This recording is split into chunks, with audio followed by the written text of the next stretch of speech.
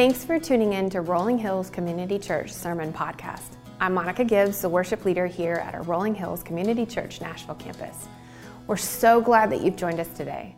Also hear today's sermon several stories of Thanksgiving that highlight all God has done in and through several members of our church family. So you can turn in your Bibles to Joshua chapter 23. We are finishing strong here. You may have picked up one of these race placards like I did last week about Finish Strong. If not, you can do that in the back, just like Joel had said, as we are embarking on 1 year commitment and campaign here to finish strong in that. And we are here finishing strong at the end of the book of Joshua. Joshua's final words, which are so significant. The successor of Moses has these final words to say. And in chapter 23, beginning here in verse 1 and 2, here's what he has to say. After a long time had passed and the Lord had given Israel rest from all their enemies around them, Joshua, then a very old man, summoned all Israel, their elders, leaders, judges, and officials, and said to them, I'm very old. What a way to start a message, right? I'm very old. And it gets even better. In verse 14, he says, now I'm about to go the way of all the earth. He says, I'm very old and I'm about to die. I wonder if he got an amen from one of the leaders, right? Amen, amen. No, this would really perk up their interest. This would speak volumes to them. We're talking about the successor of Moses is saying, I'm not with you much longer. I'm going to be with the Lord. Hear what I have to say. And he's going to instruct them, and he's going to encourage them that they too, the work's not done, and they need to finish strong. They need to finish strong by thanking God and by worshiping God and serving God. Let's look at thanking God here in verse 14, which I read just the first portion of it out of 23. Now I'm about to go the way of all the earth. You know with all your heart and soul that not one of all the good promises the Lord your God gave you has failed.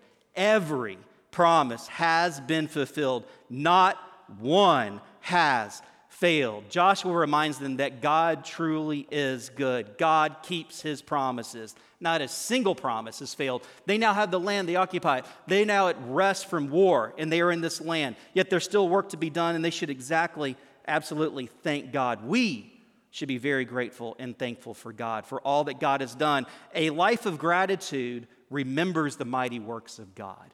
We need to be a people who remember the mighty works of God as we are thanking God, finishing strong in life. And we need to see God working in the present, and we trust God with the future. A life of gratitude remembers the mighty works of God, sees God working in the present, and trusts God with the future, past, present, and into the future. Y'all can fill in the blanks there.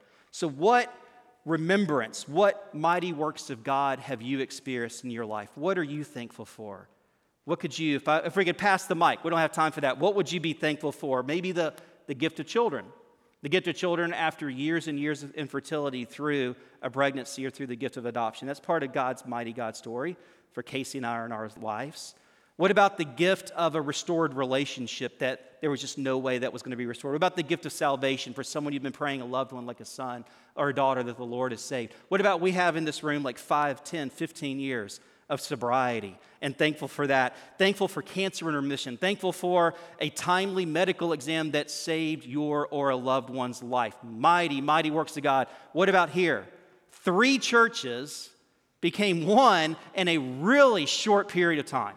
Praise God. That is a mighty work of God and what God is doing right now and into the future with us. And it's easy to focus on those mighty works of God, but God is just as at work in those mighty moments as he is in the ordinary, day-by-day, daily moments. We should be thankful truly for our daily bread. We should be thankful that we even woke up today, like hit that knee right. Thank God I woke up another day. My heart's beating. I'm breathing. Why? Because of you. Because of you, may I serve you. I am grateful for that, O Lord God. For me, and for most of us, I think it's easy to look back at those mighty works of God, maybe always to trust God, I hope, with the future, but it can be difficult to see God working right now, especially in 2020. Difficult to see God at work in this moment. What is God teaching you? What story is God writing through your life? What has God taken from you but yet given you in this season? Possibly God has taught you what truly is valuable, like the value of toilet paper, very valuable, maybe something like that at this moment. Are you learning to be more dependent on him? Are you learning to trust him with your daily bread. Maybe you're now realizing for the first time, what is your daily bread? What are really the essentials, and maybe what are the non-essentials, and trust him with that. Focus on the fewer and more valuable relationships, the relationship with your family, the relationship with your close friends. God's writing a mighty good story right at this moment. And I hope everyone here has experienced the mightiest mighty God story, past, present, and beyond the future for all of eternity. Ephesians 1, 7 through 8. In him, that is in Jesus, we have redemption through his blood, the forgiveness of sins in accordance with the riches of God's grace that he lavished on us with all wisdom and understanding. In Jesus, when you turn away from trusting in anything else, especially yourself, especially trusting some false god, and you turn and trust in Jesus, you're redeemed. You're transferred, brought out of a kingdom of darkness, and now you are a son or daughter of the one true King, all because of Jesus. All because Jesus living the life you could never live, dying the death you deserve to die, and rising again to prove it is all true. You trust in Jesus and the gospel in that. And then you have the forgiveness of sins. They are wiped away. They are cast into the depths of the sea. They are forgotten, past, present sins, and future sins because of Jesus. All because of Jesus. Nothing you did, you trust, you walk, you believe in, and you live in Jesus and his righteousness. And this is definitely just the tip of the iceberg. You can't measure the riches of God's grace. They're immeasurable. They keep on being lavished upon you for all of eternity, all because of Jesus. That is the mightiest God story. I hope you've experienced that. If not, you can turn away and trust in. Turn towards Jesus. Joshua says also, to finish strong in life, we're to thank God. Thank God all the time, and we are to worship God. You're going to see about worshiping here in verses 6 through 11. I'm going to do verse 6 first out of chapter 23. His final words, be very strong, be careful to obey all that is written in the book of the law of Moses, without turning aside to the right or to the left. This is to walk. This is to worship God. You are to obey God's word. Worshiping God involves obeying God's word. You go the way of the Lord, his path. You don't go to the right, you go to the left. You don't go your way, you don't go the way of the world, you go God's way, right? Because your word is a lamp to my feet and a light to my path. You follow God's will, God's way. However, we live in a time of instantaneous access to God's word. I've got 2 apps on my phone, right? I have a web browser on my phone. I can pull up any verse of the Bible, commentaries, Bible dictionaries, devotionals. Of course, I have it in print here. We have instantaneous access to God's word, but many believers are too busy to read it. It's hard to obey God's word if you don't read God's word. It's hard to obey it if you don't read God's word. How do you know the right path if you don't know the path by reading of God's word? We worship God by obeying his word and avoiding that which would separate us from God. Verses 7 through 8, Joshua says, do not associate with these nations that remain among you. Do not invoke the names of their gods or swear by them. You must not serve them or bow down to them, but you are to hold fast to the Lord your God, as you have until now. Israel was to avoid closely associating with the remaining nations, because if they got close with them, they would be tempted to go worship the false gods that those nations bowed down to and served and worshiped. He's saying to not be close with those who would separate, but hold fast to the Lord your God. The root word of that word, hold fast, is actually a soldering process. Soldering like 2 metals being joined together through the process of soldering to hold fast. Those metals would not be easily to separate. Nothing can get in between those metals once they're soldered together. That's how close we are to be with the Lord, soldered with the Lord, not easily separated, nothing getting in between you and your relationship with the one true God. You hold fast also, you are bonded, you cling to, you hold fast to that which provides safety. You hold fast to that which provides security. You hold fast to that which is proven to be true. You hold fast to that which is trustworthy. Hold fast to the Lord your God. And in order to avoid idolatry, in order to avoid false worship, be careful who you have close relationships with. It would be unwise to continue to be unequally yoked with somebody that you may believe that you want to marry or you're in love with. It'd be wiser to be close with the friend, close with the family member who would push you towards being close to God, and you do the same. Hold fast to the Lord your God. We worship God by obeying His word, avoiding which would separate Him, and ultimately this all leads to these powerful truths here in verses 9 through 10 here, to love God, loving God. Verses 9 through 10, the Lord has driven out before you great and powerful nations. To this day, no one's been able to withstand you. One of you routs 1,000 because the Lord your God fights for you, just as He promised. So be very careful to love the Lord your God. Israel didn't win the battles. God did. They walked with, they trusted God. Going forward, strong in faith, God will continue to win those battles when they worship God. They walk in God's ways when they are close to God. And He says here at verse 11, so be very careful to love the Lord your God. Love the Lord your God. Is there an echo there? Does that remind you of something? Some scriptures, very famous verses out of Deuteronomy 6. Hear, O Israel, the Lord our God, the Lord is one. Love the Lord your God with all your heart and with all your soul and with all your strength. These commandments that I give you today are to be on your hearts.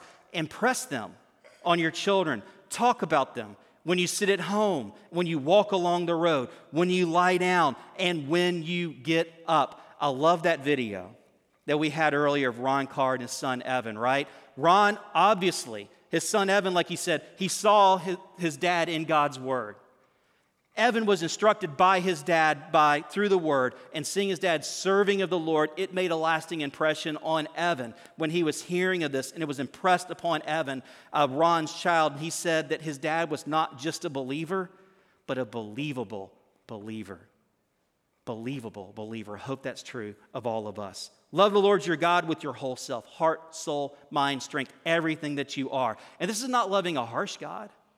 This is loving God who loved you first. Response to God's love. Response to God's never giving up, always and forever covenantal love for you.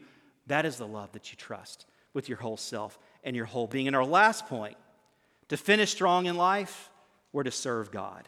We're to serve God. Chapter 24, beginning with verse 14. We're to kind of walk through this and serve God, serve Him, serve the Lord. Service is throughout all the rest of the remaining final words of Joshua here. Joshua is going to be challenging Israel here with these final words, verses 14 through 15. Now fear the Lord and serve Him with all faithfulness.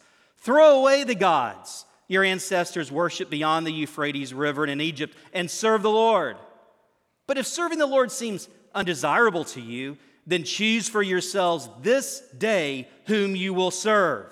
Whether the gods your ancestors served beyond the Euphrates, the gods of the Amorites in whose land you are living, but as for me and my household, we will serve the Lord.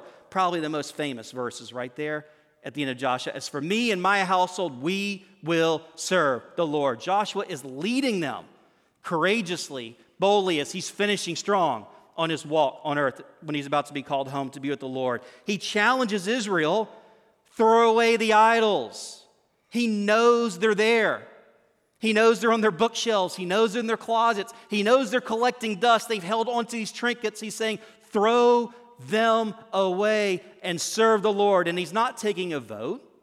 He's not taking a poll. He's not saying, let's decide which God we want to serve. He knows which God he's going to serve, the one true God, the maker of all things. There's no idols in his household. He's going to lead courageously to say, I'm serving the Lord, and encourages them to do the same.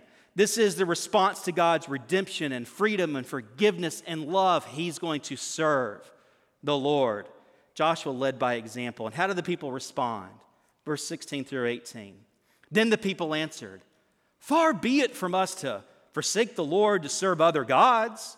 It was the Lord our God himself who brought us up and our parents up out of Egypt from that land of slavery and performed those great signs before our eyes. He protected us on our entire journey and among all the nations through which we traveled. And the Lord drove out before us all the nations, including the Amorites who lived in the land. We too will serve the Lord because he is our God. They know from the stories, the experience, they were freed from forced slavery. They are now free to become servants of God, and they choose to serve the Lord your God, and that's what they tell Joshua. And now we have probably one of the most shocking statements in all of Scripture. I would expect Joshua, after hearing them say, "We too will serve the Lord because He is our God," you would think the leader would say, "Praise God," or say, "May the Lord bless you and keep you," or maybe say a prayer of praise or thanks for them with their response, because they are responding like He's pleading with them to respond. And he says this in verses 19 through 20. Joshua said to the people, "You are not able to serve the Lord. He's a holy God. He's a jealous God. He will not forgive your rebellion and your sins. If you forsake the Lord and serve foreign gods, He will turn and bring disaster on you and make an end of you after He has been good to you." After He's been so good to you. On their own power, they can't serve God. And He knows this. And if they continue to hold on to those idols, which apparently they are, that even though they're collecting dust, if they hold on to those, they will trip them up. And they're holding on to those. God must stay true to His nature. God cannot be less holy. God cannot be less loving, which is what His jealousy comes out of. His covenantal special affection for His chosen people He loves dearly. This would be like a wife whose husband starts to go see and spend time with another woman. Yes, rightly she should be jealous. That's coming out of her love. God is not going to share us with a false god or with any idolatry in our lives. And almost as equally shocking is how the people respond to Joshua in verse 21. But the people said to Joshua, "No, we will serve the Lord." "No, Joshua, you're wrong. No, Joshua, you're not telling the truth. We will serve the Lord." And at that, Joshua continues here. Then Joshua said, "You are witnesses against yourselves that you've chosen to serve the Lord." "Yes, we are witnesses," they replied. "Now then," said Joshua, one more final appeal. "Throw away the foreign gods that are among you and yield your hearts to the Lord, the God of Israel." And the people said to Joshua, "We will serve the Lord our God and obey Him." On that day, Joshua made a covenant for the people, and there at Shechem, he reaffirmed for them decrees and laws. They are at Shechem when they're making this covenant, and that is huge. Shechem is when Abram, when he came to Shechem first, when God spoke to him and said, "Look, this is the land that I will give to you and your descendants. This is the promised land." It is at Shechem. It is at Shechem when Abraham's grandson Jacob, when he's returning to the promised land, he has his family with him. It's at Shechem they bury the idols under a large oak tree so they can go serve the Lord in purity in the promised land. And it's at Shechem here. Apparently Israel at Shechem gave a lip service, but they held on to the idols.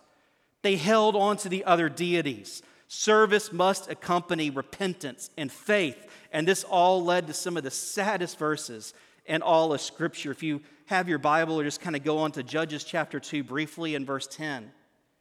After that whole generation, the generation that said, "No, you're wrong, Joshua, we will serve the Lord our God." But those idols, they were there kind of like little keepsakes on that bookshelf. Those idols that maybe if the harvest wasn't going so well, the rain wasn't, they kind of dabbled in it. They would turn to the god of supposed fertility or rain, just to kind of hedge their bets a little bit. After that generation had been gathered to their ancestors, another generation, their children, their grandchildren after them, grew up who neither knew the Lord, they did not have a relationship with God, nor what He had done for Israel. They did not know the mighty God stories and how they are freed from slavery and given this land. They didn't know the Lord, the God, or His mighty stories. Then the Israelites did evil in the eyes of the Lord, and they served the Baals. They dusted off those idols. They forsook the Lord, the God of their ancestors who had brought them out of Egypt. They followed and worshiped various gods of the peoples around them. they arouse the Lord's anger, his holiness and his jealousness out of his covenantal love for his chosen people. Rolling Hills, to finish strong in life, yes, we need to thank God. We need to worship God. We need to serve God. But first, we must bury the idols. We have to bury the idols. Put to death that which is dead and serve the living God. Put to death anything that tries to take your devotion, your reverence from God. Put to death the idol of self. Bury the idol of comfort. Burn the idol of materialism. Throw away the idol of entertainment. Turn away from idols and turn towards God. And you can only do that by God's grace and with his power through trusting in God, in the gospel. You can only put the idols to death by the grace of God. Ephesians 2, 8 through 10. For it is by grace you have been saved through faith. This is not from yourselves. It's the gift of God, not by works. You are saved through Jesus' faithfulness. You are saved by God giving you the faith and trust in Jesus' faithfulness. Jesus did it all for you, and through Jesus, you have the power of the Holy Spirit within you and the church around you to help you put to death the old self and continuously turn away from those idols that creep up, especially with the culture around us. Only by that, so that no one may boast but except boast in Jesus, for we are God's handiwork. You're God's masterpieces. You are God's master works to display his goodness and his greatness to the world, created in Christ Jesus to do good works which God prepared in advance for us to do. This is all from God. Let us pray. Lord God, we thank you for your word. We thank you for your word being true. Thank you, Lord, that we can thank you. Thank you that we can worship you. Thank you that we can serve you. Thank you that we can finish strong, all because of Jesus, Lord. Help us to always turn away from self, turn away from the idols, and continue to trust in you and to worship you and to be those masterpieces that representative of you as we gather together and encourage one another and we go into a life of mission as we leave this place. In Jesus of Nazareth, the one only Christ's name we pray and who we trust in. Amen. Thanks for listening. If you want to learn more about what's going on in the life of Rolling Hills, download our Rolling Hills app or visit our website at rollinghills.church. From there, you can follow us on Instagram and Facebook to stay up to date on what's happening and ways you can connect. We're thankful for you.